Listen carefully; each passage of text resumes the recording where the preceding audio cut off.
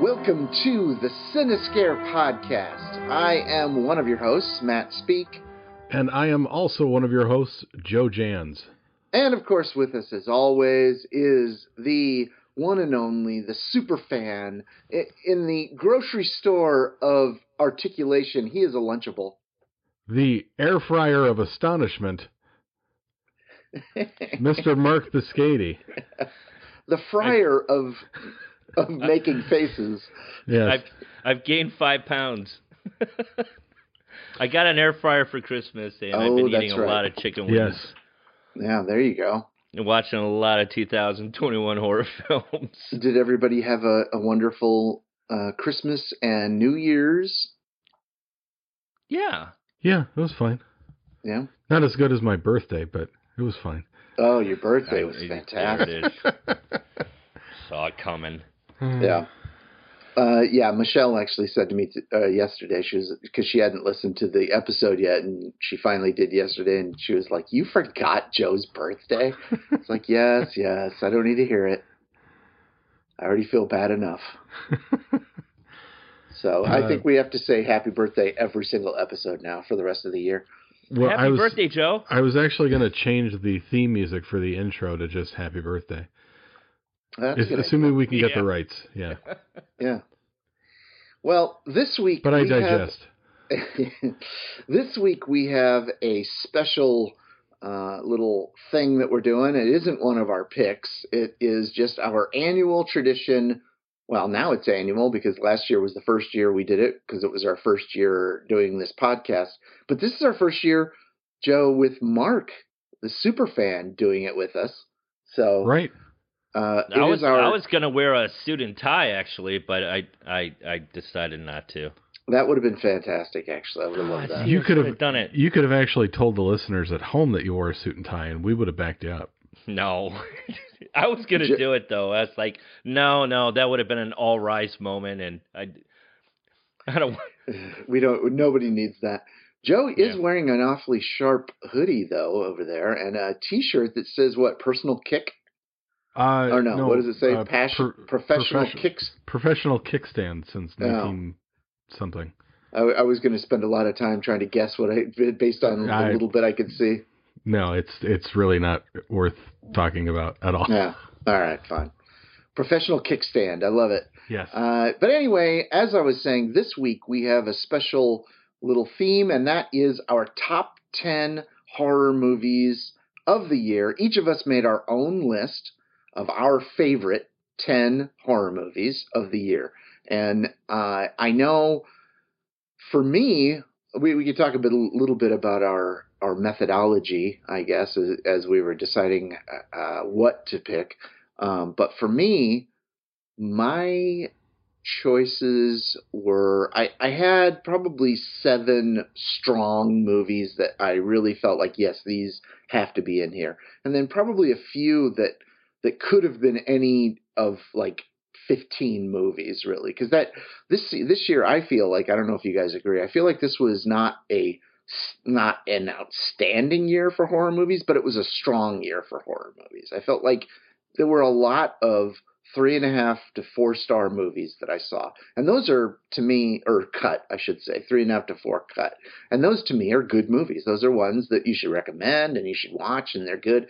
But they're not like, Hereditary level or The Shining level or something like that. Certainly, of course, those don't come around that often, but usually there's like 1 or 2 that are really, really good like that. And this year, my number 1 I feel very strong about, and I think it's going to be remembered as a great movie. But it overall, there were a lot of solid movies. There weren't that many that I was just like, oh my God, that was awful, except maybe a couple. And I think that probably we have the same, at least one of those would be the same on all of our lists, the movie that we just didn't like at all. But anyway, Joe, what was your methodology, Joe? I agree that it was not my difficulty in picking a top 10 wasn't like I had hoped, where it was, oh my God, I've got at least 10 number 1 movies. What am I going to eliminate? It was more of I got 6 or 7 that I really, really like that deserve to be in there. And now what 3 or 4 can I fill in the gaps and not be embarrassed about? Because I don't want to negate what I picked for my lower, like top 3 or 4. They are good, solid movies. They are ones that, like you said, I would recommend. But other years, would they have been deserving in a top 10? Probably not. It's hard to say. I'm not sure. But I definitely, my number 1 would hold its own. I feel like most years it would hold its own. And I didn't really, there was no question in my mind that it should be number 1. But I feel good about this list. I feel like all the movies on my list, they're, for the most part, would be movies that I think just everybody should go see. So, and Mark, what was your methodology? Well, I was following your suit, guys. You were sending me movies to watch. I was hearing, hey, check out this movie, check out that movie. So that's what I did. I listened to them. I listened to you guys, and there were a lot of them that came out that I listened and watched, and I fell in love with 2 of them that you guys recommend, and the other ones are maybe off the beaten path, probably. But that's just me, and pretty much everybody knows my taste in movies now, and so maybe go for Man and Joe's. But I feel really solid about my top 10 here. I really do. And I'm happy with it. I really am. I've been going back and forth, and Matt was going back and forth with his 9 and 10s, I believe. Yeah. And I realized that last night when I was really trying to, discover, what's going to make it and what not, it was actually hard, but it was really fun to do. And I really enjoy doing top 10s. It's a lot of fun. I always get excited about these top 10 lists too. I think they're just fun to do. It doesn't mean anything, obviously, and I often change my view on some of these. Like I'll look back at some, because I keep on my letterbox in my lists. I do keep a list of top 10 movies of each year, and going all the way back to, I think the first year I did this was 2018. So well before we were doing the podcast. And so I've got, lists going back a number of years of my top 10 horror movies of each year. And those lists I look back on and I go, well, I don't know if that would be in it now, but for the most part, they stay the same. And I'm sure that as we get further along, away from this year, there will be movies that I'll think of from this year and I'll be like, oh, that probably, I like that one better now. So it is just a snapshot of how I feel. And I'm sure for each of us, it's the same, how we feel right now about these movies this year. And I can guarantee you that you're not going to like every movie on my list, probably. And I don't even know if you two will like every movie on my list. Probably not, and vice versa. But I think you'll find several movies on this list, especially if you listen to our descriptions of the movies. I think you're going to find movies that at least are worthwhile watching, and you'll have a good time watching them. So I don't know how to go about deciding or figuring out who should go first. Let Joe go first. Yeah, I mean, I usually just say, Joe, you go, because Joe's a good way. Joe, you start off with Joe, and you're gonna have a good night. That's what they. That sultry voice. It's the rhyme scheme. Joe, go. Joe, go. Yeah. Yeah. All right. I'm not shy. I'll go first. All right. So drum roll. Shut up. Get out of my way. Here we go. Here I come. Or no, I guess the drum roll we would save until for number 1. For number 1, it's kind of anticlimactic to put it on 10. You could do maybe but the 10s are good. I mean, this is our top 10, and there's you guys had what, 33, 39 movies that you guys reviewed? I watched 39 horror movies this year. I watched 33. Yeah. Mark, you probably were close. Yeah, I was probably in the 20s. I mean, obviously we watched more than that many horror movies, but of this year, I watched 39, 29. Yeah. Now, the other thing about this is, and I wanted to point this out before we get started, I almost forgot, this was a weird year because there's a lot of movies. If you look online, you'll see that in some places they might say 2019 even or 2020, but that's because COVID really messed up a lot of these releases. And so they didn't really get a full theatrical release, or if they did, it was very limited and maybe it was just film festivals or whatever. And so the actual really official release was this year. Even if you look on there and it says 2020, you weren't able to see a lot of those movies that say 2020 because they weren't really released until this year. So anyway, having said that, maybe you could do the Boys of Chorus, oh, we're the Boys of Chorus, Okay, What? gotcha. Or no, that's more of is that more of a beginning song, or is it more chorus, of but now we have to go. Oh, that's Yeah. like at the end of the show. or I is have no idea because what you guys are talking I think about that's right the Boys of Chorus did it like either mid-show or pre-show Oh. because they had to go so that the show could. So my number 10. Okay, what? go ahead, Joe. Now, again, this is my number 10. If you guys have this movie higher up in your top 10 list, then I'll just state the movie and we'll move on and we'll discuss it when we've gotten to the highest rank. Yeah, So my number 10 is The Vigil. higher for me. Okay. now. Not on my list. Okay. Then my spot is done. Okay, Mark, what's your number 10? Oh, okay. So number 10 was a last minute fix. It was Candyman. Nice. And yeah, and my number 10 spot was a struggle. I just watched this film in the movie. I had watched the film in the movie theater and I enjoyed it, and I didn't think it was that scary, and thought the original was better. But all in all, I thought the movie was fine. Then Matt reviewed it last episode, and he kind of changed my mind when I listened to the episode because he really enjoyed it. And so rewatching it, I thoroughly enjoyed it way more than I did the first time. Basically, I enjoyed the camera angles, the acting. The kills were far better for some reason. And Matt, you were right with the kill shot from far away in that skyscraper. Yeah, I loved that. Fantastic. I don't know why the first time I saw it in the theater that I thought it was like neat, but but the second time I saw it, it was brilliant how they did that. And sometimes, second viewings are needed, and Candyman 2021 is proof. Yeah, it creeped into my top 10. I thoroughly enjoyed it way more than the first time. So, thanks, Matt, for that review. Yeah, no, I'm very glad that you put that on your list because it didn't wind up on mine. It was on mine, and it was one of those that I just kept shuffling in and out. I went with a couple other movies that I kind of revisited, and it was sort of the same thing.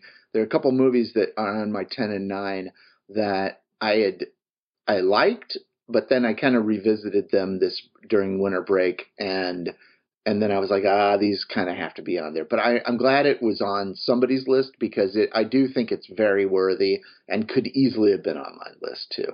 Yeah. Yeah, and I'm so hoping for that Candyman. I don't know how much Candyman made in the movie theater, but I hope there's going to be a sequel because it really leads to something that could be absolutely great at the end of the film, because it's a cliffhanger when it happens, and so I really hope they make a sequel for this because it really goes. There were 3 writers that were doing this, and it kind of felt like that way for me when I was watching Candyman the first time.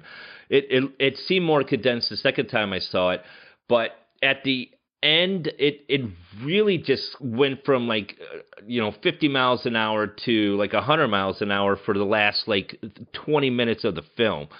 And then with the reveal at the end, don't want to ruin it because it's going to be hard to talk about some of these movies for spoiling it.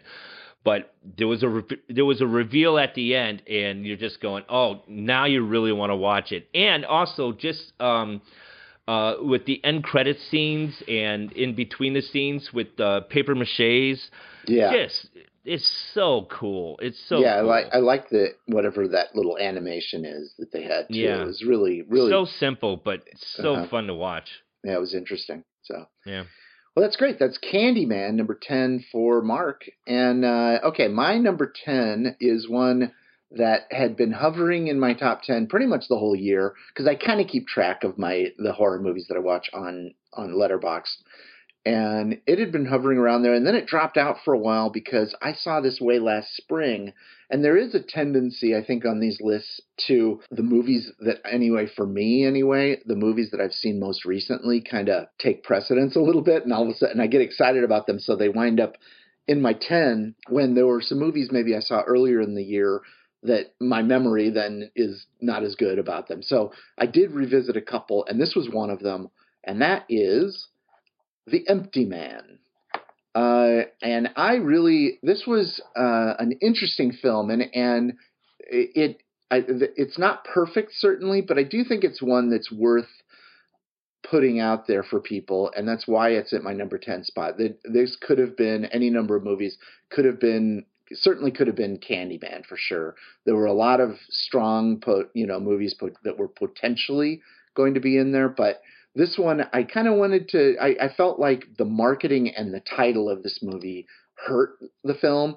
The Empty Man sort of feels like it's a cheap Slender Man kind of knockoff, and this is not that at all. It's very different, and it's directed by David Pryor. Don't let the Slender Man-like title and marketing fool you, because I really believe this is one of the most intelligent and foreboding feeling films of the year. The first 25 minutes represent one of the best cold opens of a movie in years. And, it's not easy to pin this one down. It doesn't offer easy answers, and it's kind of a messy ending a little bit that might not have accommodated a wide audience.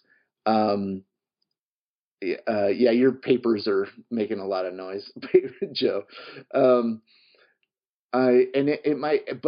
It's way too long. I do feel if this movie was about a half hour shorter, it would be maybe 4 or 5, maybe 5 stars. Well, maybe not that much, but it would be a lot sharper if it was just a bit tighter. But at the same time, on the other hand, especially and that was my feeling about it the first time I watched it. It was too long. My revisit, I didn't mind it as much, and I kind of appreciated just how meticulously the director took his time to tell the story. And on top of it, it's already got the makings of a cult classic. It's online horror groups, horror podcasts have been spreading the word of mouth about it. In fact, I've been reading a lot more about it, and it's kind of intrigued me a little bit more. So I think this is a movie that in the future will kind of be looked at as a forgotten gem of this year. So that's why I put it on there. I loved it. I think it looks beautiful. It's shot incredibly well. I can't say that I even understood the plot that well, because it kind of moves from one thing to the next. The first half hour of the movie is one thing, and then it sort of becomes a mystery, and then it almost becomes like a folk horror, and it all moves and it kind of flows in an organic way. It doesn't feel disjointed to me anyway. But at the same time, where it ends is not where you think it's going to end at the beginning of this movie.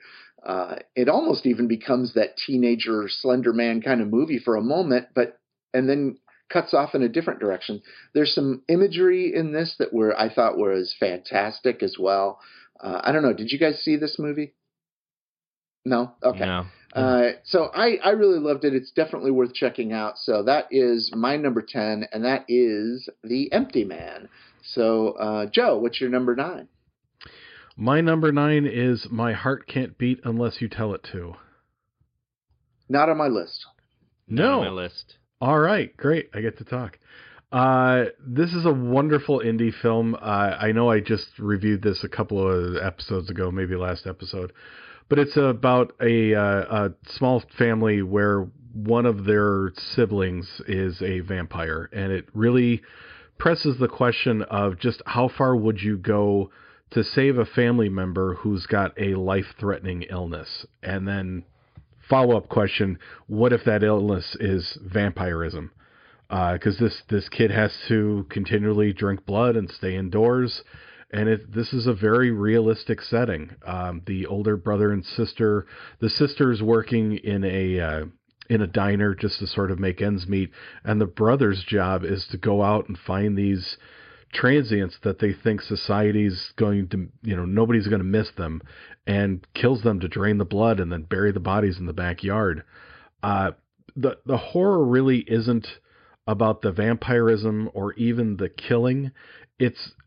The horror is really more about the psychological stress that's put on the family members who have to put their hopes and dreams and ideals on the back burner for the rest of their lives, just so they can take care of their younger brother. And it's got a really excellent claustrophobic feel. There's really only, I want to say, 3 or 4 set pieces in this entire film. But just the fact that the family seems so constricted because of the lifestyle that they've chosen.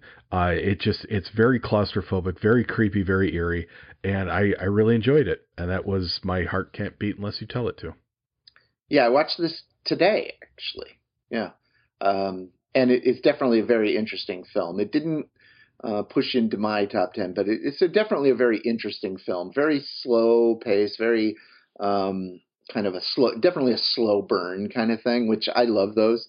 And I liked some of the music too, especially I immediately Shazammed the song that the kid is singing on the karaoke.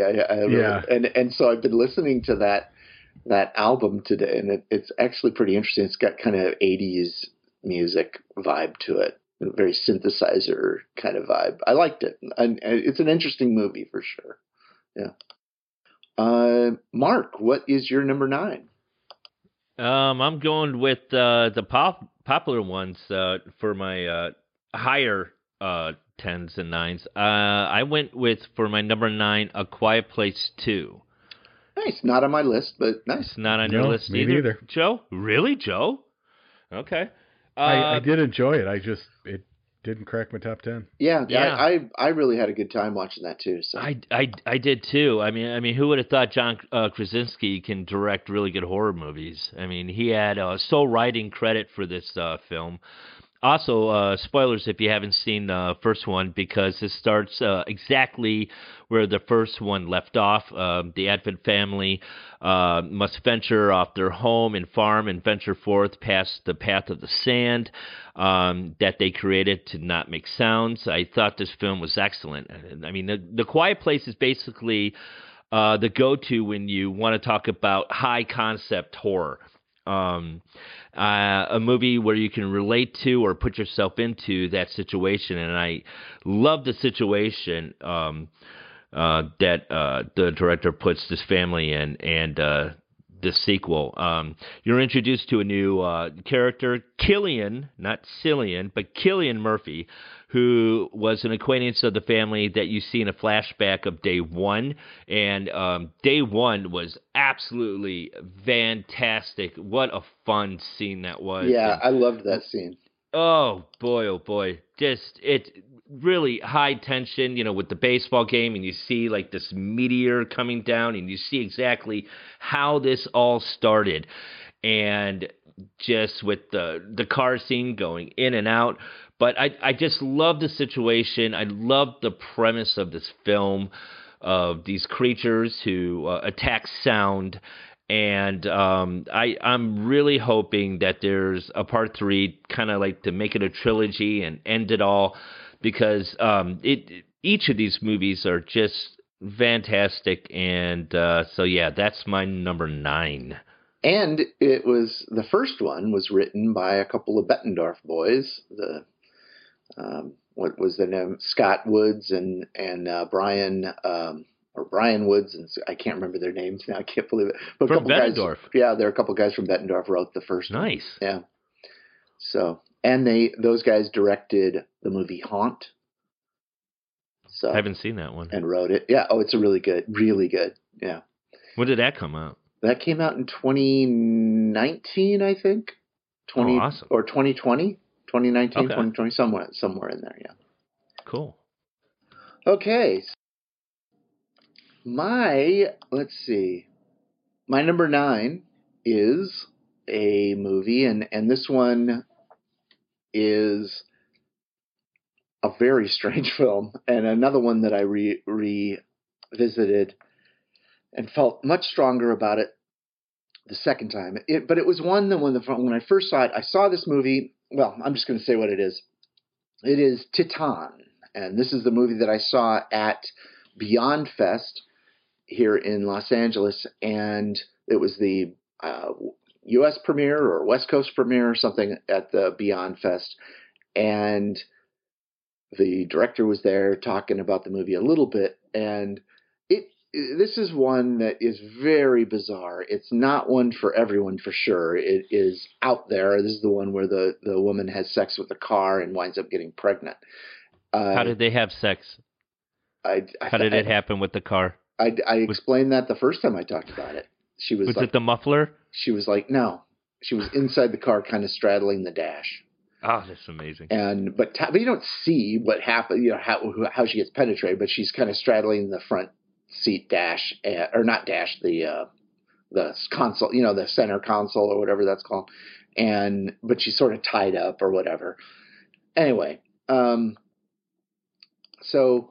The director, and this is the director of the movie Raw, and I don't know if you guys have seen Raw, but it was one of the great movies of the last several years as well.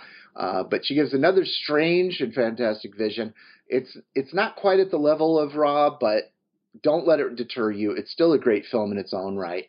And it may seem to some of you that she's just being weird for weirdness' sake, but I listening to her speak and watching a couple of her interviews, she knew exactly what every beat of this movie was all about.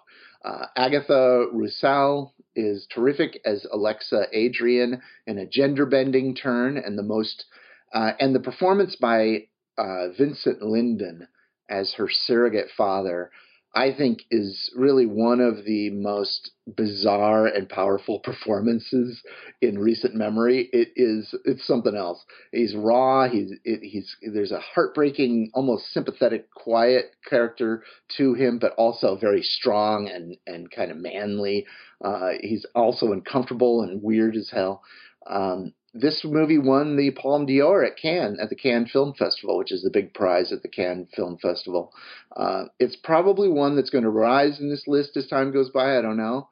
And it's very original, provocative, confrontational, possibly maybe, if not the most unforgettable, one of the most unforgettable movies on the list. You certainly won't forget it when you see it.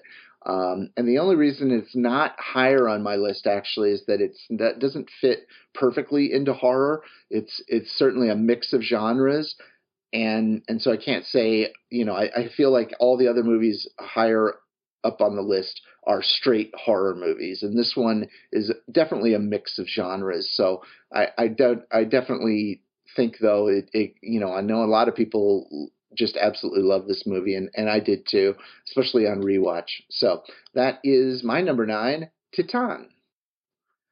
All right, Joe, we are now at number 8. All right, speaking of rewatchability, I'm gonna lighten the mood a bit. My number 8 is Werewolves Within. Damn it, I didn't see it. I was gonna see it, but it's not on my list. Okay.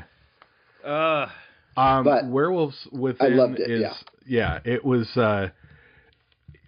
Not all horror movies have to be slashers. This one was certainly, like I said, it appealed to my rewatchability. I do want to watch this one again. I mean, just the Milana Weintraub, whatever I don't know how to pronounce her last name. I think it's Melania Weintraub or something like that. Yeah. The chick from the AT&T commercials. I mean, I could watch her all day long. Wait, is she in that? Yeah. Yeah. Oh, we were texting hot. about this, Mark. Yeah. Oh, that's right. That's her. Yeah, she's hot. And Sam Richardson, who plays Finn Wheeler, he's hilarious in that film. He's a ranger, mountain ranger or something, goes to a small town and things start disappearing, and they getting attacked and eaten and stolen, and they start to realize there's some sort of werewolf in the town. And I really like the chemistry of the cast. Everybody seemed to work very well together. There's even my two personal favorites is we've got Guillermo is in it from What We Do in the Shadows, and Danny from 30 Rock is in it too. It was just a fun movie. I really enjoyed it, and it was good.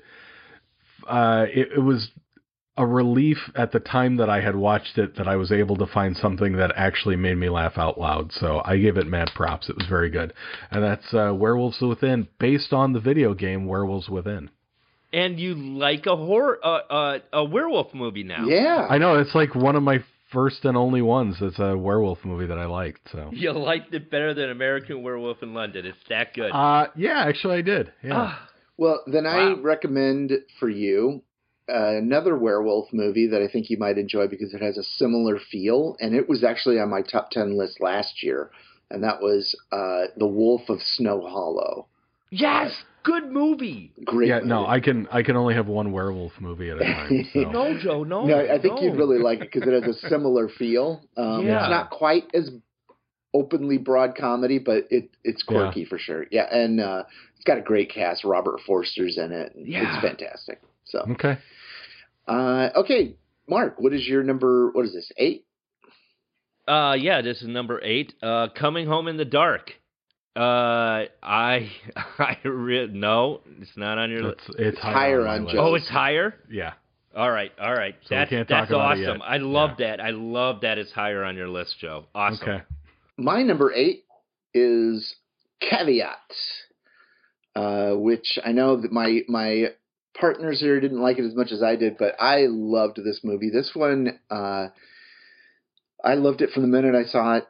We gazed at each other across a crowded room and fell in love. My movie in this, or me in this movie. Anyway, directed by Damien McCarthy. I liked it too, man. Oh, good. Mark really liked he's just afraid of the parts where you put things in holes. Yeah. That's right. Yeah, it's I do. Freaky shit, man. Yeah. No, I did enjoy Caveat. Yeah. Well, good. Or as I said, Cavett at the first. Yeah, that's right, Cavett. That's right. Oh, I forgot about that. But yeah, I think Joe, I guess, really didn't like it. But I loved this movie, and it's about a drifter with partial memory loss who accepts a job to look after his landlord's niece, Olga, who I believe has schizophrenia or something along those lines, but only for a few days. But there is one caveat, and I'm using air quotes. He must submit to being locked into a harness for the duration of the stay to keep him from entering certain rooms. And I question whether or not it's also to keep him from leaving. But at any rate, things start happening in the house, and the caretaker soon begins to discover secrets that lead to a mystery. Caveat is exactly... It really is. It's exactly the kind of movie that I love. It's got creepy imagery. It's got ghostly haunted house kind of stuff happening. It's more than just a haunted house tale, but at its core, it really is sort of a haunted house tale. It's also a psychological thriller, and it's got a lot of different things happening all at once.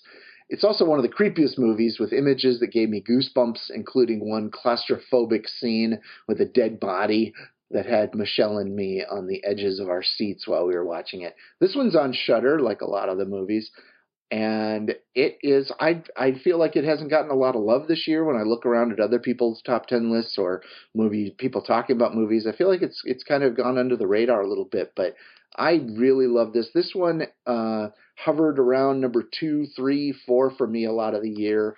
But I moved it back because I had some others that just really jumped out at me as we went. But that is my number 8, and that is Caveat, or Cavett, as Mark would say. You had it at 2 and 3 and 4, huh? Well, as the year went on, but as you watch other things, then other things move up. But yeah, for a lot of, it's a good movie. I think we watched it. It really is a good movie. We watched this. I think I watched this the same week that they might have even come out at the same time. I believe I watched it the same week that I watched The Vigil, and they're very similar movies. The Vigil in that. So sure. The Vigil okay, is great too. Joe, your number 7. My number 7 is Fear Street Part 1, 1994. Part 1, 96, huh? Mine's higher. 94. I've got that higher. Yeah. Okay. But technically I'm including the entire series in that, but I do have it higher. Yeah. Okay. But I have it as Fear Street 1994 on my list as well. But I'm really thinking of the. I was referring to specifically just the one 1994. I did have Part 2 on my list, but it was lower than the top 10. It didn't make my top 10. It was just so hard for me to separate all three movies because they were such a, I don't know that one wouldn't stand on its own without the others, because they were really parts. So go ahead. I wasn't a big fan of Part 3, the 1666. Yeah. So if I had to group them all together, I'm afraid it would have knocked it down further on my list. Yeah. Probably not out of the top 10, but still, I really enjoyed the first one and the second one as well. But we'll talk about it when we get to yours. All right, Mark. I got a feeling this is going to be higher on your list. I have The Night House at number 7. Higher. Yep, that's higher. What I figured. So yeah, The Night House was at number 7 for me. All right. For my number 7, I have Lamb. Anybody else? I got it at higher at number 5. Okay. Then we will move on. Joe, your number 6. Okay, my number 6, and I'm not going to apologize for it one bit. Last Night in Soho.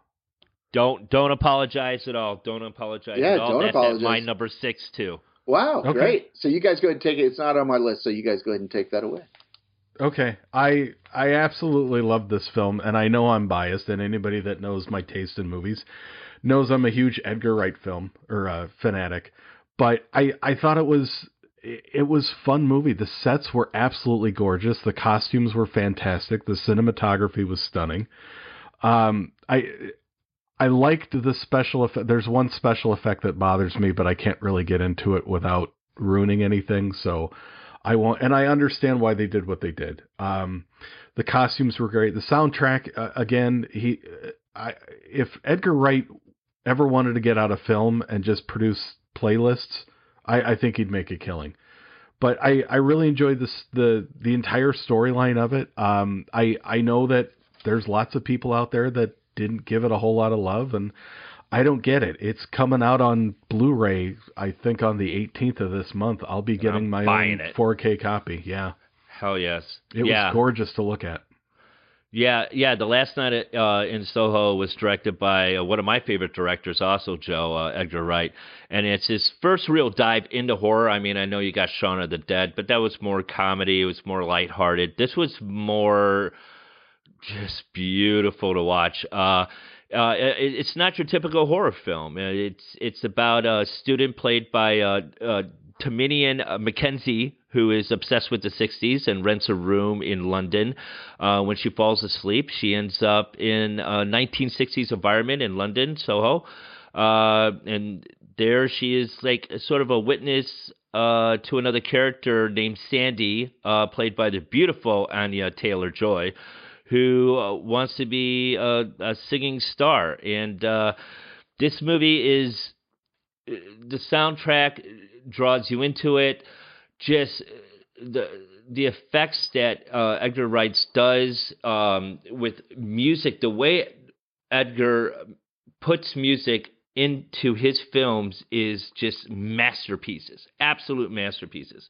And I saw with, like I said before in one of the episodes when I was reviewing it, I saw it with Dylan, and she leaned over and because she had no idea. She had no idea what this film was about, and she's going, "Dad, is this a horror film?" I'm like, "Yeah." She's going, "I'm loving this. I'm absolutely loving this. This film is just so beautiful to watch." I know exactly what Joe's talking about with some special effects. But it's just a nice slow burn. It's like 45 minutes. You're just watching a movie and just getting involved with the characters, and I love it. This movie is magic to me, absolute magic to me, and I'm so happy that Joe and I were you had it at number 6 too, right, Joe? Yep, I had it number 6. So That's awesome. Yeah, no, it certainly is in my top 20 of the year, but I'm glad you guys had it on yours because I did enjoy that a lot. It just didn't, there were others I liked better, but Well, since Mark and I both had it at number 6, I guess it makes you're wrong. that makes me wrong, Yeah. I guess. Yeah. Yeah. You watched it You wrong, watched it Matt. wrong. Yeah. Yeah. You watched it But wrong. would we You all had agree? earbuds in. I would agree that it's Cinescare certified, Okay. right? Yeah. Yeah. I'll take Yeah. that. Yeah. Okay, so my number 6. 6. Now I think we're going to be getting into a couple movies anyway, my number 6 is a movie that I just saw recently and I'm super excited about. I tried to get you guys to watch it. I don't think you did. But I didn't want to be too forceful about it because I didn't want to tip the scales of expectation too much. But anyway, my number 6 is The Advent Calendar, which was on Shudder, and it is I thought one of the most interesting things I've seen in a while. Directed by Patrick Riddermont, I believe. Riddermont. It's a Belgian kind of I guess you could say. It's a careful what you wish for style morality tale, I guess. It's about a paraplegic woman who receives this exquisitely crafted, wooden German advent calendar from a friend of hers who went to Germany, I guess, on travels or whatever, and brought it back for her as kind of a pre-Christmas gift. But there are certain rules written on it in German, and I believe our paraplegic girl, she can read German or whatever. And so there are certain rules that you have to do. If you decide you are going to open up the first door on this advent calendar, it says on there that you must, if you decide to open it and you eat the candy that's in there, you must eat the rest of the candy. You must go through the whole advent calendar and eat each thing and do exactly what it says to do or whatever, or you will die. You'll be killed. You must, if you stop and don't do it one day, you have to do it each day. If you don't do it one day, you'll be killed. If you dump it and try to give it to somebody else, you'll be killed. And each night at about midnight, this little wooden demon thing pops up out of the thing, and it's this creepy looking little drawing, kind of painted wood figure of this weird demon looking thing that pops up, and you push it back down or whatever, and you open up a drawer, and there's a piece of candy or something that you have to eat or something you have to do. It's a really cool concept, and let's see. Things of, at the beginning, things start going right for the woman. Like she, I think, comes into a bunch of money, and it's sort of like one of those careful what you wish for things. Things in her life start going really well. She finds love, she finds money, all this stuff. But there's a price for all of these things. What is the cost? What is the tax for each of these great things happening? Again, this is another one that Michelle and I were on the edges of our seats. There's a lot of things in it that we're like, no, don't do that. But it's a film that hasn't gotten a lot of love from what I've seen. It kind of flew under the radar. Shudder sort of popped it in around the holidays. But it's without a doubt one of my favorite movies of the year. And a completely original story, very unique story, very originally told. This director, I think, has a really cool vision. The lead actress, was really good, and all the other actors were too. And the situation that happens as it goes along, there's some things she has to do that you're like, oh no, and then the ending is kind of controversial. There's a lot of people who really didn't care for the ending, but I loved it. But I'm not a fan of endings where everything gets just wrapped up in a little bow. I like a little something that you could chew on at the end. And so I thought the ending was perfect, actually. And I say that without giving much away because there's no way you're going to guess what happens at the end, I don't think.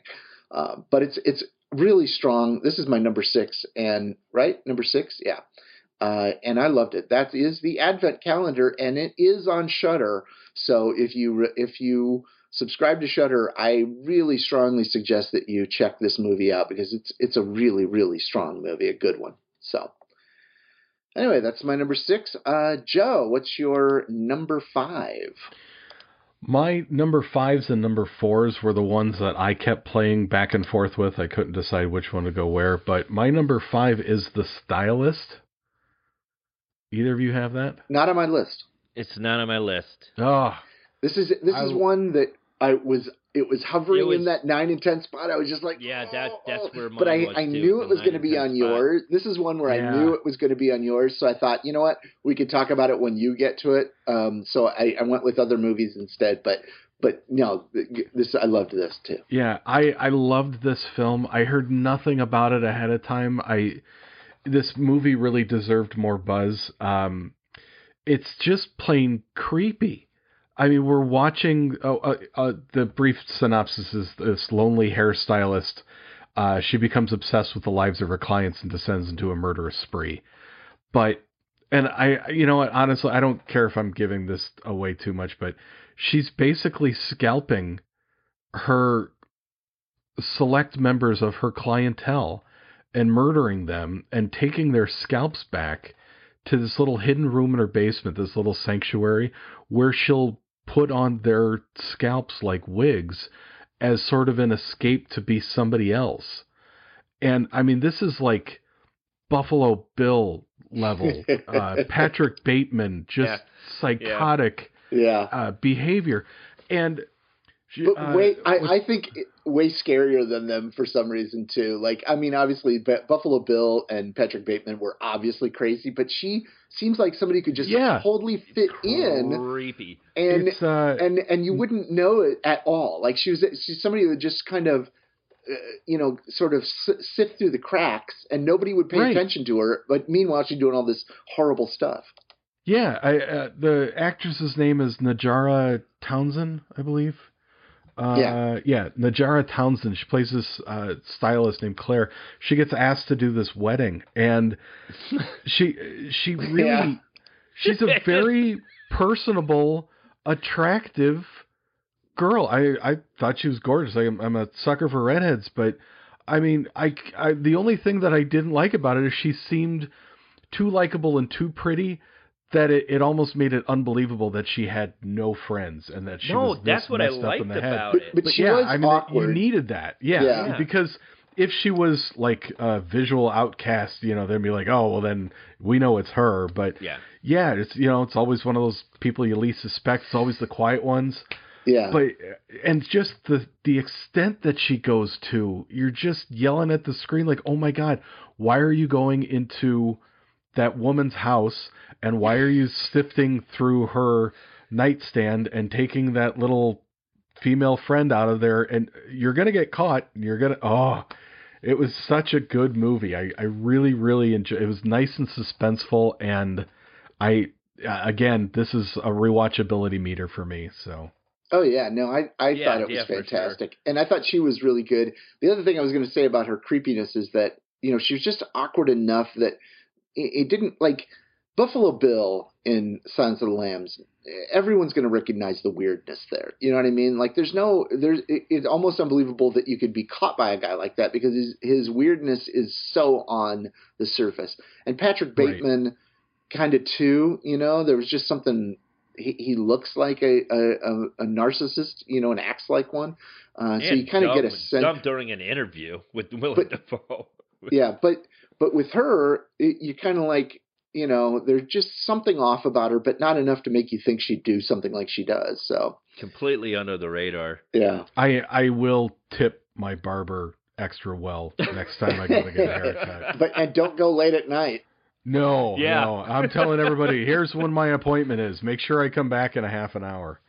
Yeah, and don't make your life sound perfect or anything. Yeah. I love that opening, the first girl that comes in to get her hair done. Yeah. Like in the middle of the night without an appointment. Oh, I love that. It was one of those times you're really rooting for the psychopath. Yeah. Yeah. Kind of a Tarantino scene. Yes. Yeah, a little bit. Yeah. No, that was a good one. I was glad that you recommended it. Yeah. Mark, what's your number 5? My number 5 is Lamb. Perfect. Yeah. Go for Yeah, it's a married couple in a atmospheric Icelandic farm where they're raising sheep, and they kind of adopt a lamb. It how do you, Matt? How do you describe this movie without talk about this movie, but without ruining it? The music is fantastic, I think, in this. It's very unsettling tone of the film. Cinematography, it's so bright and so different than most of other horror films that you see. It doesn't seem like a horror film, but it is. It reminds me of The Witch. It's just subtle. The camera just stays on. Well, and they're living in a place where it obviously they're in the middle of a summer or something like that. They're living in probably an Arctic region where it is sunny it never like gets dark, because when they go to bed it's still light outside. So, and I like that too. I like the change, because it's sort of like, I guess, Midsummer or one of those movies where it's a sunny day horror movie. The Shining is a bit like that too. It's very bright for the most part. I love the character getting dumped off the road, the brother, the whole flirting with the wife. It's just so tense, Very layered. And I know there's very layered. I know there's people that have a problem with the ending. I love the ending. I thought the ending was great. Yeah, no, I thought it was fantastic. Yeah. Yeah, it was great. It could be no other way. And no, really, there was no other way. Yeah, there's no other way it could be. But it's heartbreaking, but it was exactly the way it had to be. Yeah. For a movie to actually give you feelings for this mother sheep. Right. Just staring outside, the house. It was the best acting by a sheep I think I've ever seen, by the way. Yeah. I mean, what an incredible film! What an original idea! It had to be my number 5. A24 never disappoints me. Yeah. I'm a super fan of it. I don't know if I'm biased because every time I see the A24 logo, I'm just like, oh, here we go. Yeah, no, they're always good, and they're usually slow burn, and they're usually really interesting movies. I thought this was one of the most intriguing movies of the year, and has a good chance of growing into an absolute cult classic or just a classic. This has to end up as a cult classic. It's sort of any other way. Yeah, it's sort of a horror / modern fairy tale, Sure. but in the Grimm Brothers Grimm kind of way, not the Disney kind of way. Yeah. And it's definitely a slow burn. It may not have enough action for a lot of people, but if you're in the mood for a layered and sort of almost a poem of a film, I think you're gonna love Lamb. It was really good. Yeah. What was Lamb for you? Was it number 7? That was number 7. Yeah. Yeah. All right. Let's see. So that is your number. What was that? 5? Yeah. Yeah, that was 5 for me. So Joe, my number 5 is Fear Street. So if you want to go ahead and start us off, talk about what 1994 Fear Street. Go ahead. I really enjoyed the Scream type of feel and vibe that came off of this movie. Yeah. I consider this to be a gateway film in a good way. I cannot get over that this is based on R.L. Stine novels, which I've never read, admittedly. Right. But if this is what R.L. Stine novels are similar to, I know it's not like an actual screenplay or anything, but then I need to start reading them because this was excellent. And I'm when I say this is a gateway, I'm hoping that there's a whole nother generation of younger kids that will see movies like this on Netflix and be like, oh my God, this is great. I got to get into horror. This is fantastic. This is like what our generation had with Nightmare on Elm Street all the way up through till Scream. And then there was another generation of kids getting into it. But the soundtrack was great. I don't remember. There were a couple songs that they didn't that weren't actually released prior to 1994. I can't remember which ones, but that's being really nitpicky. But it was a fun film. I loved the special effects. There's an amazing kill in the grocery store at the end that I could watch. Actually, I have slow mode that like 4 or 5 times over and over again. Best kill of 2021. Yeah, Has to be. Oh yeah, no, it was fantastic. Has to be. Yeah. So. Yeah. Yeah, let's see. I put it was directed by Lee Janiak, Janiak, I would guess. And I just watched some interviews with her, and she's such a pleasant, sweet person. And this was a really hardcore movie. I don't know if I'd say really hardcore, but for that genre and the market, the audience it's sort of meant for, it was intense. I think and overall, when you take the whole series as a whole, it's probably the greatest achievement in horror this year. Just because, there's so many ways that this could have gone wrong. 1666 certainly wasn't perfect, but it wasn't that bad. And it wasn't bad. It was. I still thought it was good, and I liked the way they wrapped up the story. They could have just not had an ending at all, or had no satisfying ending, and I thought they did pretty well. Once they got out of 1666, then the story kind of came back to being 1994 again, and it was great. I think I liked, as just a standalone movie, I think I liked 1978 better, the second part. Yeah, it was. 1978 was my favorite, and the only reason why this isn't in my top 10 is because I kind of lumped it together as a series. And I just said, it's just too easy to, put it in the top 10. But Joe is absolutely right. This is something for younger kids to watch, to get into horror. Honestly, 1666 wasn't really that bad at all. It was a nice, bow tie, I guess. But yeah, 1978 was my favorite. Then it was the 1994. Yeah. But yeah, it's great. No, 1994 was great. But the whole series, it's 3 parts told in one story over 3 separate weeks rather than a bin told. And the way it was released is it was released, 1 week and then the next week, I believe, and then the next week.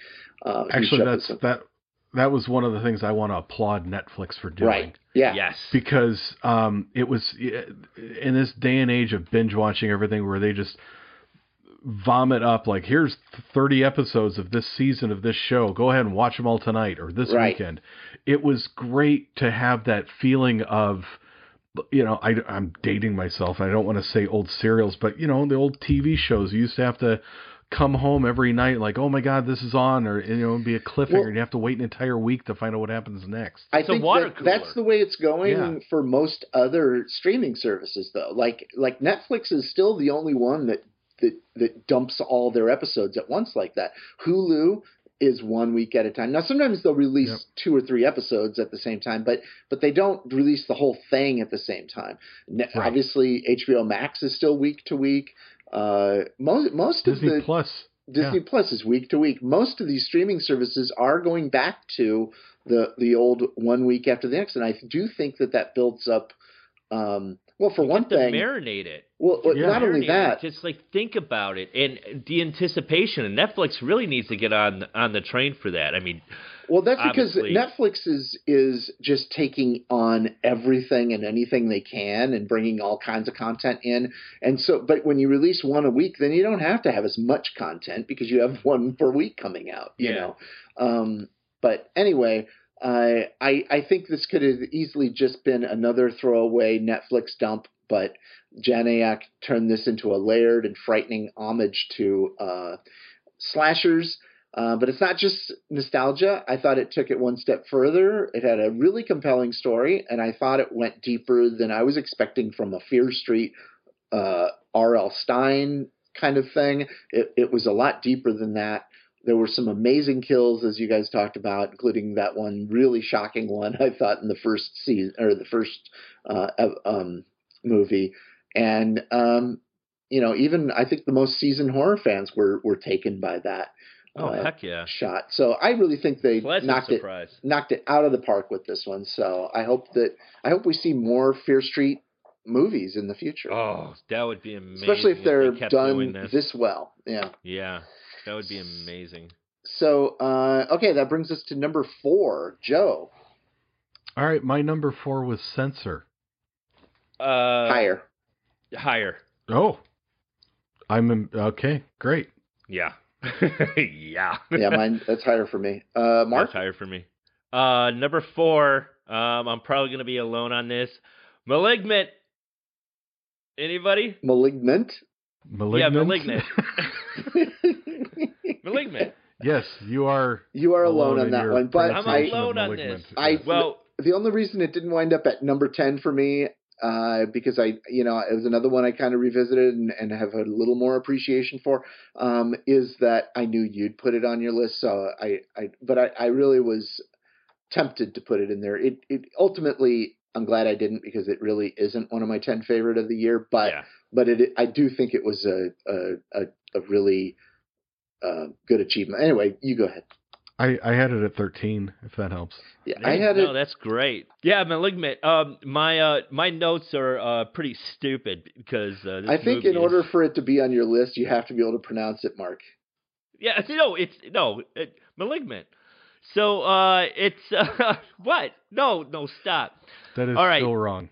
All right, so this movie is so bad it's good. These are my notes. This is what I wrote down.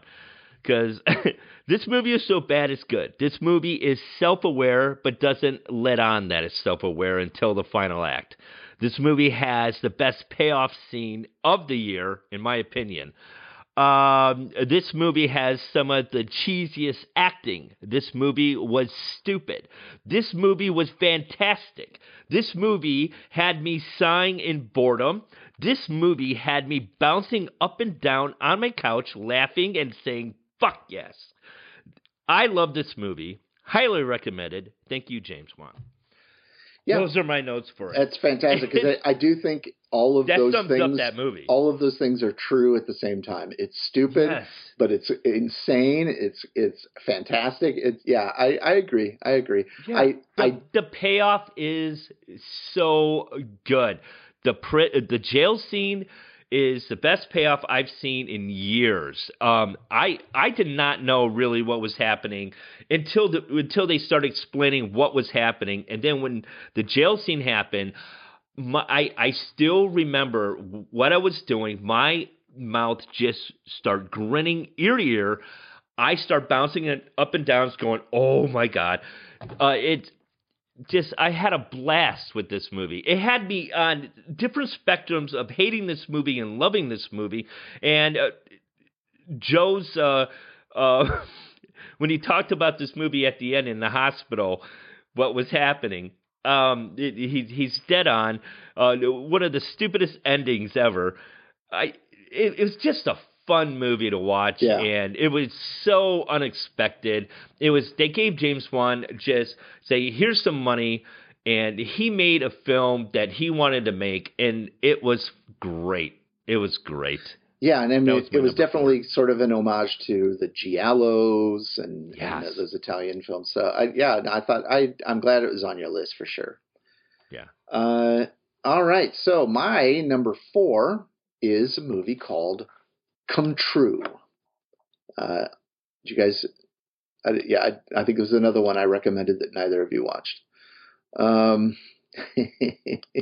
So, directed by Anthony Scott Burns. This one is really a tight little movie. It is about a semi-homeless teenage girl who submits to a university sleep study so that she can have a bed and shelter. She does have a home, but she spends a lot of nights sleeping on benches in parks. It's very strange, and they never really. I don't think they really delve too much into why she has such a problem with her mom, but there's this weird subtext with that too, and it's really an interesting film. She soon discovers that there's more to this sleep study than just studying sleep. This film it's kind of flown under the radar. there's a strong dream logic to much of the film, especially as the main character, played by Julia Sarah Stone, who is fantastic in this. As she goes deeper into this rabbit hole, more things come out in this sort of dream state that she gets into. It's a bit art house combined with Cronenberg, which really is like perfect to me. Someone online mentioned that this would be the perfect setup for a Freddy Krueger reboot. And I got to say, that is the perfect idea, because what happens in this movie, it doesn't go there, obviously, but I could see a Nightmare on Elm Street reboot or some way to bring Freddy back using this kind of style. And it's certainly not Dream Warriors. It's way more art house than Dream Warriors. But like, if you wanted the real, not the comedian Freddy, if you wanted the old scary Freddy from part 1 and part 2, then this would be a great setup for that. But this was obviously one of my favorite movies of the year, and that is Come True, and I believe it is on Hulu. Hulu has a few of my favorite movies this year. Hulu used to be known for like really kind of crappy dump, almost like they dump, streaming channels would dump movies on Hulu. But this one, this year they've had some really strong ones on there, and Come True is one of the better of the bunch. So definitely highly recommend that one. So number 3, Joe. Actually, I want to comment. I think on that sleep study idea with the Freddy Krueger coming back, I think all the people need to have sleep apnea, just because I thought that'd be funny. They're all snoring? Yeah. They're all going for a sleep apnea study. So. That would kind of kill it. I need one of those devices on me when I sleep. Let me tell you, it's like... all right, Joe. My number 3 is... We're on number 3, correct? Right. Yes. Okay. Coming Home in the Dark. That's my number 8. Not on my list. Go ahead, Joe. Oh my God. You're kidding. Nope. Wow. Wait, no, seriously, Matt? That's not on your list? No. Wow. That was one of the ones that you recommended to me that I watched. And yeah, no, I don't get me wrong. I made fun of Mark for not watching I have a great deal of appreciation for that movie, but as I was making my list, I was like, this is a movie I don't think I ever want to watch again. And I didn't, I was really in love with all the other movies in my list, and I really wasn't in love with that one. Movie, I have a man. great deal of appreciation for it. Don't get me wrong. It's just, I didn't want, and I knew you'd have it on yours anyway. So yeah, I actually, I don't want to say I rewatched it already, but I rewatched parts of it just because I wanted to refamiliarize myself with it. Sick bastard. I bet you can guess which parts that I watched. Golly. But a guy and his family go on a little trip in New Zealand, and they're like having a picnic along the side of the road, and all of a sudden 2 gentlemen seem to walk up and start taking over the conversation, and next thing you know, they're all being held hostage, and there's very good reason why for it. And I thought that the main villain, Mandrake, played by Daniel Gillies, he's extremely charismatic. Yes. And I gotta say, they say like the best villains are the ones that you can sympathize with. I don't want to say that anything that this guy did was justifiable by any means, but the more you find out about his story, the more you seem to be on his side. Yes. And it just goes to show, this is kind of a running theme through some of these other, like The Vigil is another big one. It's living the rest of your life where you had an opportunity to do something and you didn't, and then living the rest of your life with regret.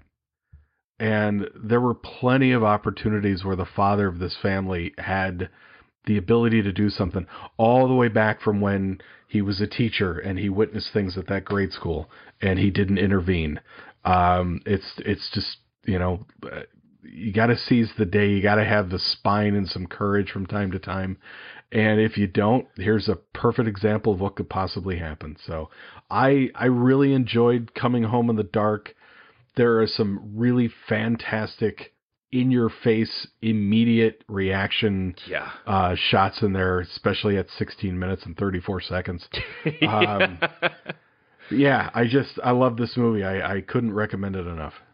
Yeah, I love this movie too. I'm not going to touch much more on it because Joe just described this movie perfectly. I think the acting in this movie, especially with Mandrake and his partner, Yeah. he doesn't say much, but there's a scene in this where the father's talking and Mandrake's partner stares at him, and you see a crease in his eyes and his nose of, of a snarl, and it's menacing. It just takes your breath away.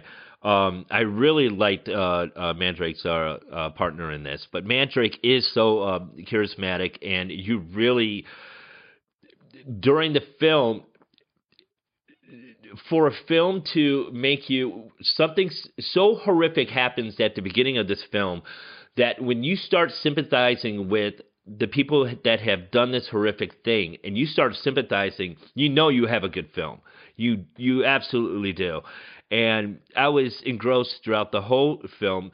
The mother was absolutely fantastic in this, and there's a scene where she wakes up from being unconscious, and the screams and what she went through and the sounds was absolutely horrific to even listen to.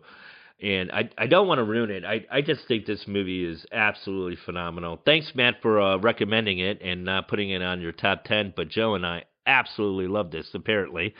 So, yeah, it's such a good film. Such a good film.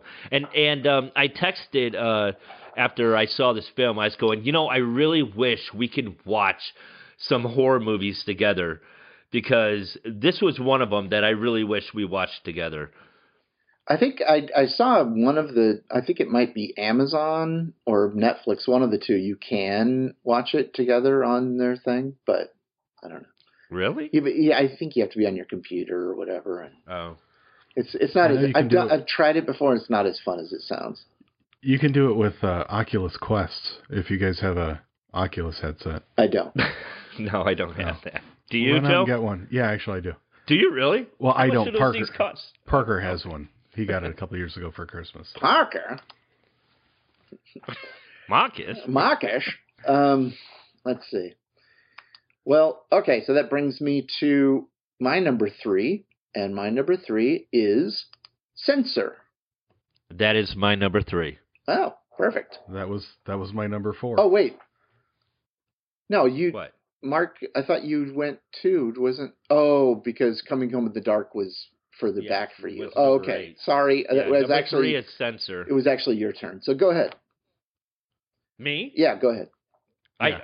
I get to introduce this movie? Sure. It was it is your turn, but yeah. Holy crap. Yeah, Censor was recommended by Joe and Matt. Censor is about a woman whose job is to censor horror movies. She notices an actress who resembles her lost kid sister. So she embarks on a investigation which crosses the line of reality and fiction. And what she thinks she saw of her sister or her sister was a video nasty. And I never knew what a video nasty was until this movie. Yeah. This was what? Yeah, no, I was agreeing. Yeah. A video nasty is, I guess, early 70s and maybe early 80s. Kind of like, I guess, like Faces of Death. Videos that are banned, that are, like, completely graphic. But anyways, this movie reminded me of that Jake Gyllenhaal movie, the 2013 movie Enemy. Did you guys ever see that movie? No. Oh, you need to see that movie. It reminded me of that movie. This movie's how do I even start? I introduced it. You guys continue it. Well, I'll go. So this was Censor, directed by Prano Bailey Bond, I believe. And there's really a lot of Panos Cosmatos in the look of this film, and he is the director of Mandy and Under the Black Rainbow, two of my favorite movies of recent memory, especially Mandy, what I just think is a brilliant, fantastic film. I film. didn't know that. But it has a lot of his look in it. So I read an interview where this director did say that, you know, they were very influenced by Panos Cosmatos and Mandy and Under the Black Rainbow, especially in the look, especially in the outside scenes with the red like lighting in the trees and all of that. It's very Cosmatos. There's a mystery at the core of the movie, one that pays off in the end, though it may not be in the way you're expecting. There's a real tension built, and it sticks with you after you've done. I found myself in most of these movies really on my list.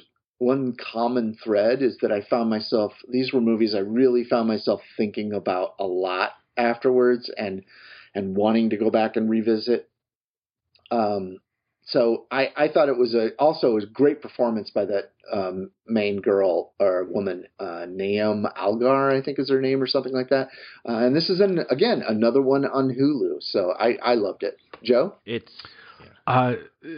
speaking of how intricate this movie can get, there were two lines in there that a coworker says to what was it, Nina? No, Enid. Enid was the main girl, correct? Okay. Yes. People construct stories to cope. You'd be surprised what the human brain can edit out when it can't handle the truth. That kept sticking in my head through this whole movie, and I did watch this movie a second time, and we never really find out what happened to her sister. Right. No. And that makes me wonder if Enid was responsible in more than what we think for her disappearance. Oh, I didn't think about it. She's I felt just like so that was, messed up in her head coping with it. It's such a it's a wonderful portrayal of life imitating art and how people can, you know, that's their job. They got to watch these horrific scenes that these psychopaths come up and put on film, and to think that they wouldn't be affected somehow is just asinine. That woman, wonderful portrayal of this. The whole movie just made me like want to take a shower afterwards. It's very dark. It's very gritty. It's very slimy. Especially the whole scene where she interacts with that director at his house. Yeah. That was a great scene, though. Yeah, it was a fantastic film. I'm very glad we stumbled on this one. Definitely Cinescare certified. Go ahead, Matt. Yes. Yeah. The ending too. The little quick flashbacks of what's actually happening. Haunting. Still in my mind. It's such a well done movie. Yeah. Censor is my number 3, and please watch this film because it's so well done. Even like the credits at the beginning when they're showing all the films that or banned or whatnot, you know, it very artistic, very fun to watch, beautiful to watch. It's great movie. All right, Joe, number 2. All right, my number 2. This is an easy one. This is a softball. The Night House. Higher. Spoiler I alert! knew Spoiler it. alert! We know what my number 1 is. I knew Matt was going to be higher. All right, well, I guess we'll talk about this later. Mark. Oh my gosh, I knew it. So what? Am I on number 2? Number 2, Mark. Yep. That would be Halloween Kills. Ooh, nice. I love it. Yeah. Nice. Yep. Matt. Who would have thought that a Friday the 13th fan would put a Halloween movie at number 2 in 2021? I mean, what's not to love? I mean, Michael Myers is unleashed. He's uncollared. We get to see Michael destroy an entire town. This movie made me a fan of Michael Myers. It really did. Just Michael Myers. I truly witnessed the power and just the nostalgic feeling of Michael Myers I guess it was just me watching all of the Halloween films and me starting to appreciate the films a lot more. And yeah, Halloween Kills was just an absolute thrill ride. I don't know what happened. I saw it opening night. I saw everybody in Halloween shirts and Halloween hats, and it was a packed theater, and it was just one of the better theater experiences that I've ever experienced over maybe in 20 years. People were screaming, people were laughing, people were rooting for Michael, people were rooting for the victims.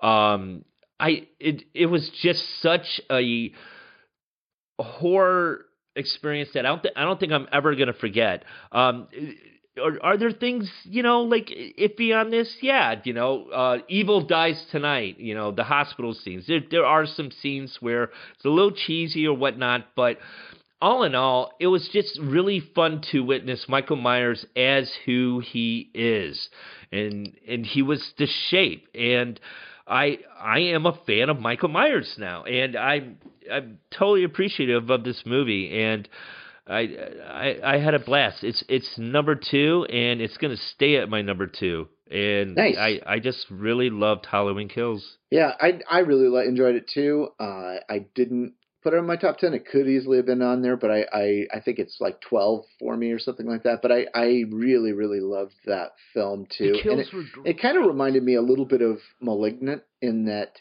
Yeah. it has that crazy, like it took big swings and just like, you know what, Huge swings. we're going balls out on this one. And Yeah, and they kept Laurie Strode in the background. She was recovering in the hospital.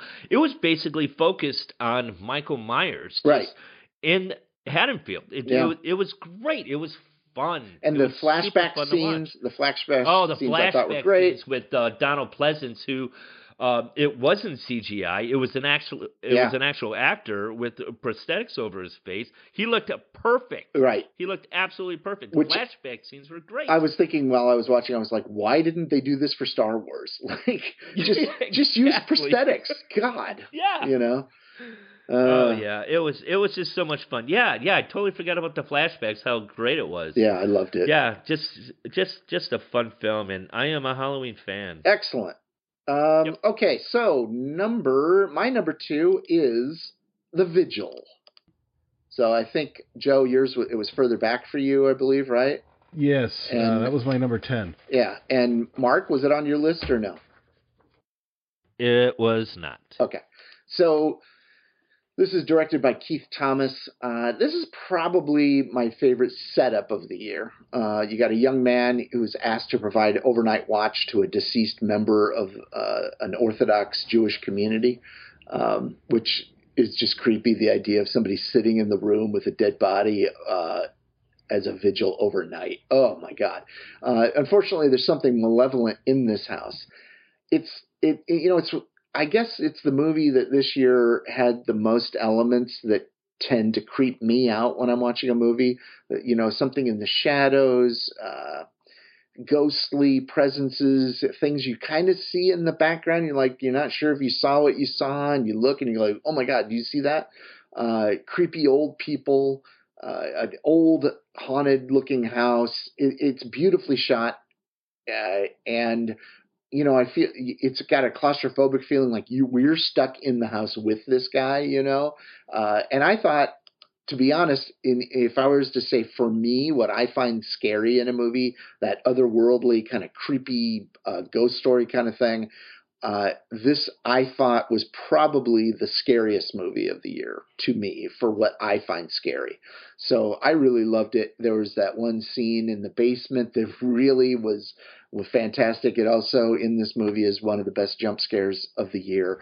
There were a couple of them actually, but this one had one of the best, I thought. So anyway, I really enjoyed it. I thought it was fantastic, and obviously, because it was my number 2 movie, it had been my number 1 for a long time too, until I saw the one that I made my number 1. But I really enjoyed it. It was right up there with the best. So that was The Vigil. Joe, what did you have to say about it? It also had the best performance of a GoPro camera all year round. I knew you were going to do that. I knew it. You know, I really enjoyed the movie forgot too. about But that. The box, yeah. look, I didn't know what it was, and apparently Joe's like an expert on Jewish religion with hats on, wooden boxes on their head. It looked like a GoPro. I'm sorry. I knew you were gonna Anyway, do that. I agree with everything you said, Matt. Again, this is another reoccurring theme from 2021. It's, people living with poor decisions that they've made, fear to act, fear to engage. He's the main character is living the rest of his life with the guilt of not acting to save his brother when he was a kid during a hate crime. And the guy who's dead, who they're watching, he's got to live with his past. And, it was a nice, it's not something I would have ever thought of for a horror film idea, is let's have their horrors be, their past coming to get them again. So, again, very creepy atmosphere, very claustrophobic film. It's a one setting movie, Yes. And there was another one setting movie that I watched this year, and that was We Need to Do Something, where they're all stuck in a bathroom, and that one you guys should probably check out too. But it wasn't as effective at using that one setting as a movie like this was. Yeah, so that was it. That was The Vigil. The Vigil, yeah, loved it. Okay, Joe, what is your... Okay, now we're ready for the drum roll. Now we need the drum roll. Yeah, now we need the drum roll. Joe, what is your... I'm curious. number one? I kind of know what yours is. I'm a little taken aback that this one wasn't on your list. The Boy Behind the Door zipped right up to my number one the minute I saw that. Wow. Yeah, I absolutely love this film. Primarily because the general idea is these two boys I talked about this in the last episode. Two boys get abducted, and one of the boys ends up escaping, and he hears his buddy still screaming in the house. And even though he has the opportunity to just keep going and run for help, he decides to go back in to rescue his friend. The more I was thinking about this film, the more I thought it would be a great mashup if this is what Stephen King had thrown as a curveball to us with Stand By Me. When those kids run in the middle of the day to go to the junkyard, and they've got that scene with Chopper. If those kids had been abducted in this manner, I just thought would be a fantastic film. And, the brotherhood that they've established, they would never leave anybody behind. I know that's not what I watched, but that was just something I was daydreaming about today when I was trying to write my review. But this is one of those films that I really enjoyed the nostalgia of how it made me feel watching it. I'm pointing at the screen. I'm yelling at the character. He's making stupid decisions that I would never do. But it had me so engaged, and I felt like I was part of this film watching this. And I know he makes bad decisions, but so does every other character in every other horror film. But it evoked a verbal response from me. There's words coming out of my mouth yelling at the screen while I'm watching this, and I never do that. That's why this is my number one for the year. So that's The Boy Behind the Door. Wow. Yeah, that's nice. I didn't like it that much, but it definitely was probably, I would have to say, maybe the most tense movie of the year. Just pure, if it was just an exercise in pure tension. This one would probably, throughout, Coming Home in the Dark probably had a more tense that 5 minutes when they first run into those guys, that was really tense, but it didn't last that long. After whatever happens, then it became a different kind of movie. But this one was basically tension from 2 minutes in until the very end. And again, like I said last week, I felt like too much of the tension was brought about by poor decision making.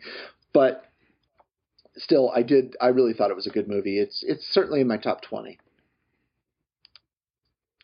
Mark, what is your number one movie for you this year? Okay, so my number one is The Green Knight. It is.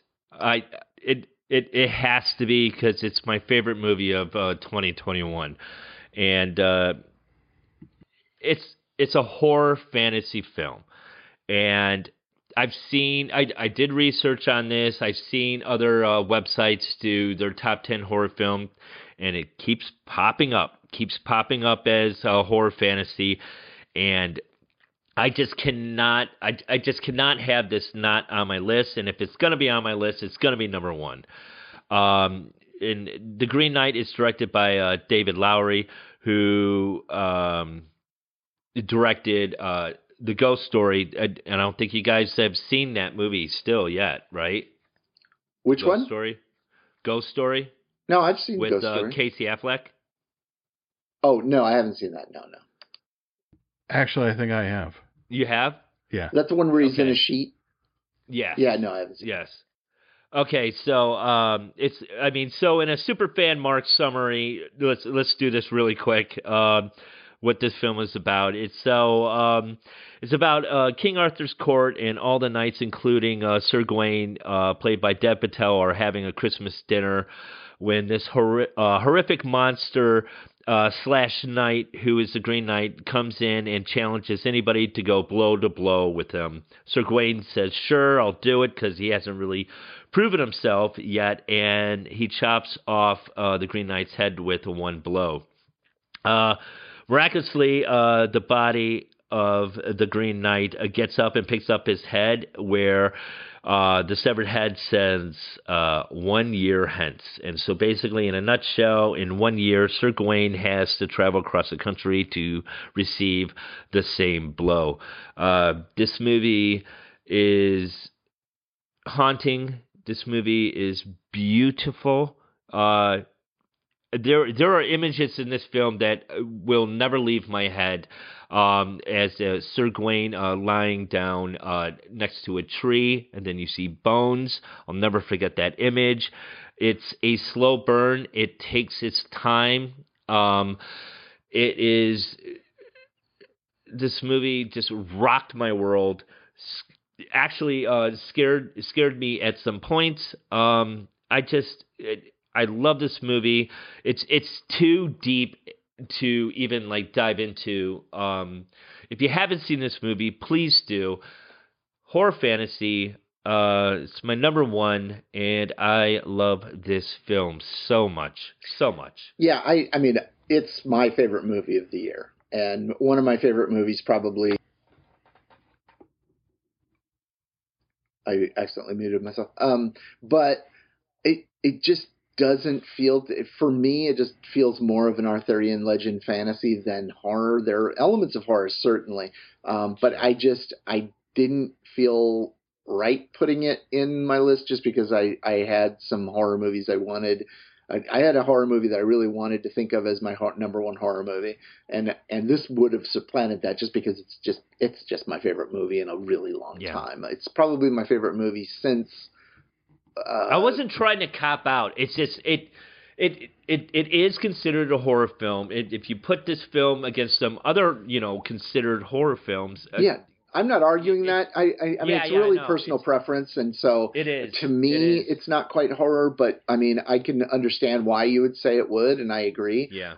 But it's probably my favorite movie since The Witch, I guess. I had that same kind of feeling about it, like, oh my God, just witnessed something that was really special.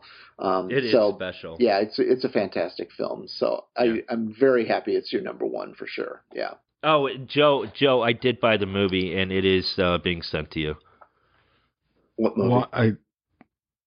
Well, Green Knight? You're sending it to Joe? I was just about to say, I haven't seen the movie yet, but you guys talk so highly about it.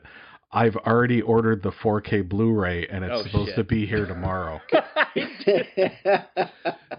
Matt, do you need a Green Knight movie? I do, yeah. Okay, right. Joe, you want to forward it your to way. me? Yeah, I'll just ship it on over to you. Joe's gonna hate it. He's gonna hate it because we built it up so much. I know Joe is susceptible to the things much. being built up and then hating them. The sound in this movie, just the hoofs on cobblestone for 4 minutes, it's mesmerizing. It's just... I love it. Oh, it's so good. I hope I like it as much as you guys do. Yeah, You're not going to love it. You're not going to love it. You're going to hate it. I've tried to make it a point to never buy a movie without having to watch it first. So this is a rare exception for me. So if I hate it, it's on your heads. Well, we'll see. In a year, you I can can't chop predict off my anything head. because sometimes you'll love something that I'm like, oh, really? I didn't realize you're going to like that. And other times you'll hate something that I'm like, are you kidding me? Joe is so sporadic. It's hard to. And can you wait to watch it until you're in a good mood, Joe? Because I have a theory about that. Because our audience may not know this, but Joe's a little moody. All right, yes. He may seem like a nice, easy, down to earth guy, but there's a little moodiness there. There is. And I think that your appreciation for film sometimes is affected by your mood. So wait until you're in a good mood, and not in a hyper mood. Not that I don't know if I've ever seen. How does he even start watching this film? Yeah, I don't know. With his moods. I would put the disc in, and I would probably hit play. Watch it when you're ready to just sit down and watch a tale unfold, and not have anything you have to get to. You want to watch. Yeah, and don't be in a bad mood. Okay, my number one film is. Can I guess? Yeah. What was this? The Night House. Yay! The Night House. Yay! That was my number 2. Yes. Joe, Mark, was this on your list? Yes, it was on my list. It was number 7. Okay, so I mean, technically, we could just by the mere fact that it's so high in Joe and mine, and relatively high on yours, and we all have it on our list, we could almost say that this is our Cinescare favorite movie of the horror movie of the year, almost. Yeah. Almost. Yeah. Almost. I think Censor. You mean collectively? Yeah. Censor, I think, was maybe higher for all three of us. Maybe, I don't know, because you had it 4 and we had it 3. I had it at 4. We had it as 3. So between this and Censor, certainly, which is fine too. But Night House is right up there, right behind The Green Knight for me, anyway. It is, and I hope you guys. It seems like the airplane's really loud tonight for some reason, but anyway. Do you live near an airport? I do, yeah. And I think our window might. We have double windows that they put into these houses, and I think one of them might be open. So sorry. It's a real pain to close them, so I can't do it now. Anyway, my number 1 is The Night House, directed by David Bruckner. It is a film, without a doubt, my favorite of the year in terms of horror. It's right up there with other recent gems like Hereditary and The Witch, to me. There's one scene, in fact, that Joe mentioned when he reviewed it the first time he saw it, where a teacher played by Rebecca Hall, who is absolutely fantastic in this. She's fantastic in everything she does, but she's amazing in this, where she's dealing with a parent who's trying to get her to raise her son's grade, even though the kid didn't earn it. It is a cathartic moment that makes you want to cheer, especially if you've ever been a teacher or known a teacher, even though it's also heartbreaking at its core in that scene, what brings about that cathartic moment. It has so many elements that I love in a movie. It's got a haunted house. It's got some dream logic, a mystery, and I thought that it wrapped up perfectly to me. It's a movie that will linger in your thoughts for a long time, and I believe it's going to be seen as a classic. Bruckner, the director, he is set to direct the new Hellraiser reboot, and if this movie is any indication, it is going to be fantastic, or at least it's going to have hope to be the best of the Hellraisers, which to me isn't that hard to do, but it is. I just think a fantastic film, and it's one that I think Rebecca Hall is just terrific in it too. So yeah, The Night House. Joe, what did you think of it? We've talked about this in the past. I've loved it. The jump scares in this movie are fantastic. I think it's very beautifully shot. Oh yeah. The cinematography is just absolutely gorgeous. Well, yeah, there's one jump scare. with the house. It's definitely the best jump scare of the year. Yeah. Yeah. The just the scenery that they chose to shoot this in with the lake, it's gorgeous. Everybody like wants to live there. Yeah. Yeah. It's beautiful. I loved, she does have a bit of a story or a character arc in it, but I love that she doesn't change too much Right. throughout the film. Yeah. She seemed like she probably cried when her husband died, but like probably was pretty stoic at the funeral. Yeah. Just dealing with it internally. She never really got out of hand when, there's ghosts in her house and all these strange noises. She didn't, like jump up and down and scream and run out of the house or anything like that. She stayed rather stoic throughout the whole movie. And I appreciated them writing her in that. It's a nice, strong female role model character. Yeah. So I thought she pulled it off very well. But yeah, great film. Yeah. Yeah, I love this film too. I mean, I love the way with the editing of this film, with the architecture of tricking, quote unquote, demon with building a backwards house. I mean, if you position a certain way in the house, you can sort of see the outlines of a demon, which was absolutely just stunning. I mean, this movie symbolizes grief and loss and depression. It's a slow burn, and you definitely have to pay attention to this film. And the negative space visuals were just jaw-dropping, absolutely jaw-dropping. Yeah, it's a great film. I'm actually kind of surprised. Night House was going back and forth, but it stayed at number 7. But The Night House is one of the better horror films I've seen in a long time. Yeah, so there we have it. All of our top 10 lists. I will just mention very quickly that the rest of my top 20 anyway. I'll just because they're honorable mentions. My honorable mentions. I'll go 11 through 20 on mine just to because I do think there are some films in here that I would like to recommend to people to check out. Okay, of course, number 11 for me was The Stylist, 12 Candyman, 13 Coming Home in the Dark, 14 Halloween Kills, 15 was Martyr's Lane, which I thought was a really kind of creepy sort of ghost story with some kids in it that I really enjoyed a lot. Although I didn't like the ending at all. I liked everything leading up to it. And Joe was the opposite. He liked the ending and didn't like as much everything leading up to it. But number 16 was Lucky for me. 17, Malignant. 18, Last Night in Soho. Number 19 was The Boy Behind the Door. And number 20, Night Books. And of course, I would like to mention In the Earth, and Gaia as well, which I thought were really good movies as well. So, any honorable mentions for you guys? Yeah, I only went as far as 18, okay. But I can go 11 through 18. So, my 11 was Quiet Place Part 2. My number 12 was Slacks. Did either of you guys ever watch that? I didn't get a chance to watch that, no. Yeah. My 13 was Malignant. My 14 was Fear Street Part 2, 1978. 15 was The Columnist. 16 was Ghostbusters Afterlife. 17 was Candicia, and 18 was Halloween Kills. Oh, nice. Yeah. Mark, did you have any honorable mentions? Nope. Oh, all right. Okay. What did you think of Candicia? You liked it, right? I did like it. Okay. I did like yeah. it. I didn't care Candicia for it. is very, very similar to Candyman. Yeah, I thought. Very much. Oh, yeah. I didn't even think about that, Joe. Yeah, very much. All right. Well, I guess that brings us to the end and a really supersized episode, of course. And next time, are we going to announce this? What we're going to do next time, or Mark? We're ready. It's Mark's turn. Yeah, to we're choose. ready. Mark's turn. What is the topic going to be next time? We are watching the Scream franchise. There we go. We are watching it, and because Scream is coming out January 14th, or Scream 5, this is one of my favorite franchises of all time.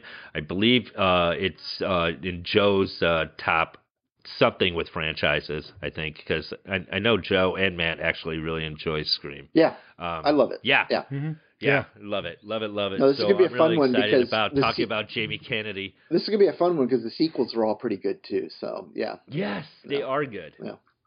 All right, great. So I guess that wraps it up. So until then, we will see you next time. Good night, everybody. Good night.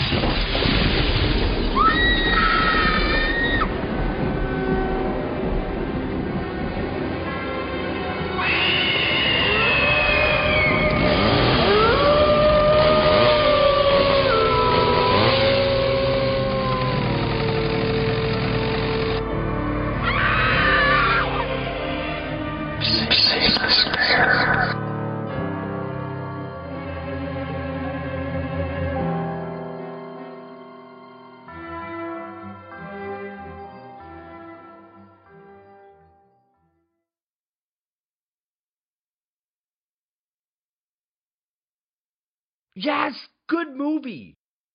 Perfect. I need one of those devices on me when I sleep.